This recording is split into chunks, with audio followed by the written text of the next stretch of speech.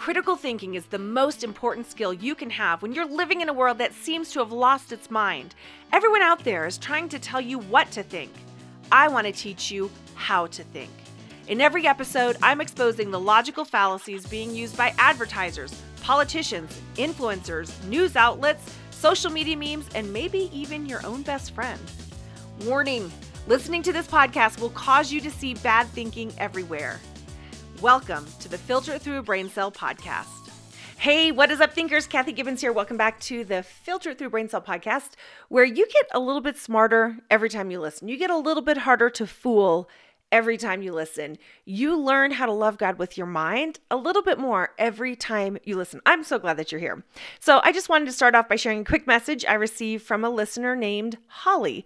She said this: I just heard you on Shanda Fulbright's podcast. I am so excited for the content that you're working on. Thank you so much. I truly appreciate all that you're doing. I love that. Thank you so much, Holly. I appreciate that. I had such a great time with Shanda on her podcast. It's called Her Faith Inspires. You guys check it out if you haven't. She has an excellent podcast and covers some really good topics that we're all facing today.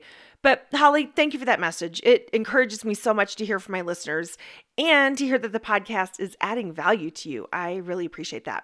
Hey guys, if you are planning on homeschooling your teen, or maybe you're thinking about it, or maybe you're trying to decide what you might want to do this fall, you do not want to miss the Purpose Pursuit Teen Homeschool Edition Conference.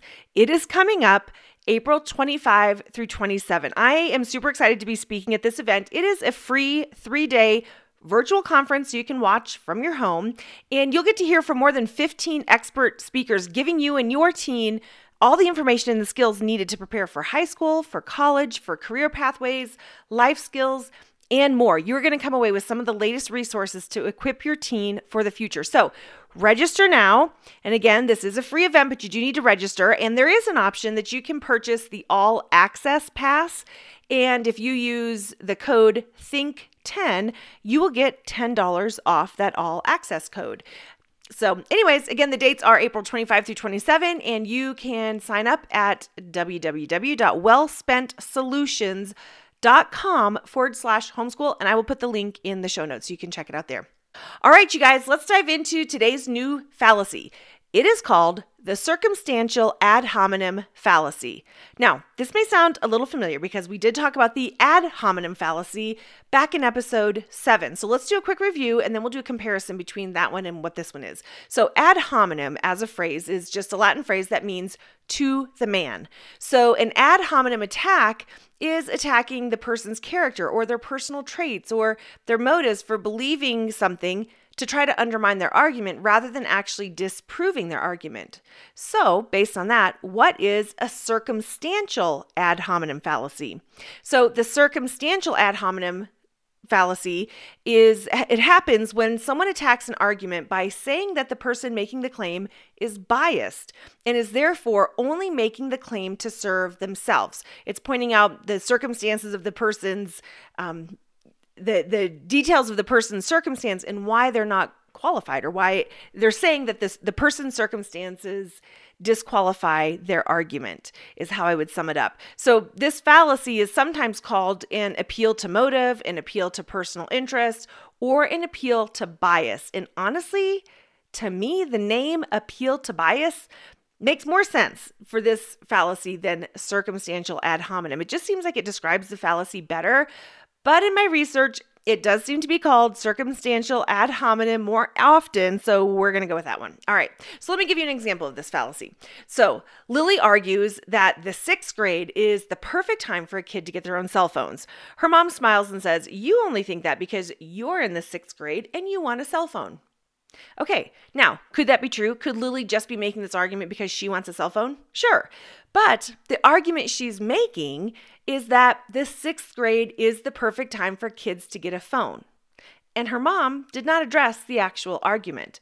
She could have responded by saying that she thinks 6th grade is too young, and then given her reasons for why she believes this. So anyway, so that's a super simple example of what the fallacy sounds like. It's when someone dismisses the argument because of the circumstances that the person making the argument or making the claim is in. So here's another example. Let's say Trevor is in the market for a new lawnmower. He goes to his local hardware store and talks to the salesperson who tells him that this one particular model is the highest performing, longest lasting mower that they sell. Trevor replies, "Well, of course you're going to tell me that. You just want to sell me an expensive mower so you can make a better commission." Okay, so is it possible that the salesperson is just telling Trevor that it's a good mower so that he can make a sale? Maybe, but that doesn't mean he's lying, right? Maybe he wants to make a good sale, but that doesn't mean he's lying. That particular mower may very well be the best one. Trevor would need to do a little research to see if it is indeed the best, rather than just accusing the salesperson of saying so because he has a vested interest in making the sale. So let's talk about this. The problem behind the circumstantial ad hominem, or appeal to bias, as I like to call it, is that it doesn't address the other person's claim or argument. It focuses instead on the reason that they're making the claim, often implying that their circumstances or their bias means that they benefit in some way from the claim they're making. As you know, to make a good logical argument against someone's claim, you have to address the claim itself, rather than attacking the circumstances or the other person's biases. Now, that being said, can someone's circumstances and their biases affect their claim? Yeah, of course, that can happen. And it would be wise for that to be part of the conversation. But I would say you still first have to address the actual claim they're making for you to make a logical argument. Okay, let me give you another example of the circumstantial ad hominem from politics. So let's say a senator from my state, Colorado, is trying to introduce a bill that would reduce taxes on the wealthy, and he's arguing that it will help the economy. Opponents to the bill say the only reason the Colorado senator wants to pass this bill is because he's part of the most wealthy 1%, and this bill will just help him and his rich friends. Now, is it possible or even true that this bill could help him and his friends? Sure, but does that mean it's not a good idea? And does that mean it wouldn't be good for the economy? Not necessarily. That's a whole nother conversation that needs to be had. And quite frankly, that is the most important conversation that needs to be had. You have to address the claim or the argument that the person is making. And they didn't actually address his claim that the tax cuts would help the economy. They're just dismissing it, saying that he's only passing the bill because he has a vested interest and it would serve himself in some way. So the question to ask yourself, if you think you're facing the circumstantial ad hominem, or as I like to call it, the appeal to bias fallacy, is this: are they even responding to the real issue? That's simple, right? Are they even responding to the real issue? Okay, guys, that's it for today. In next episode, I am going to give you another version of the ad hominem fallacy, and so I'll see you then. But until then, remember, when you learn how to think, you will no longer fall prey to those who are trying to tell you what they want you to think, and it all starts with asking one simple question. Is that really true? I would love to hear from you. Do you have questions about fallacies and cognitive biases? Are you now starting to see and hear them everywhere around you too? Well, send them in. They just might get featured on the podcast. You can email them to me at think@filteritthroughabraincell.com, or you can connect with me on Instagram at filteritthroughabraincell. And if you want to be notified about when new episodes come out and all the things that we're doing, go to www.filteritthroughabraincell.com and sign up to receive email updates.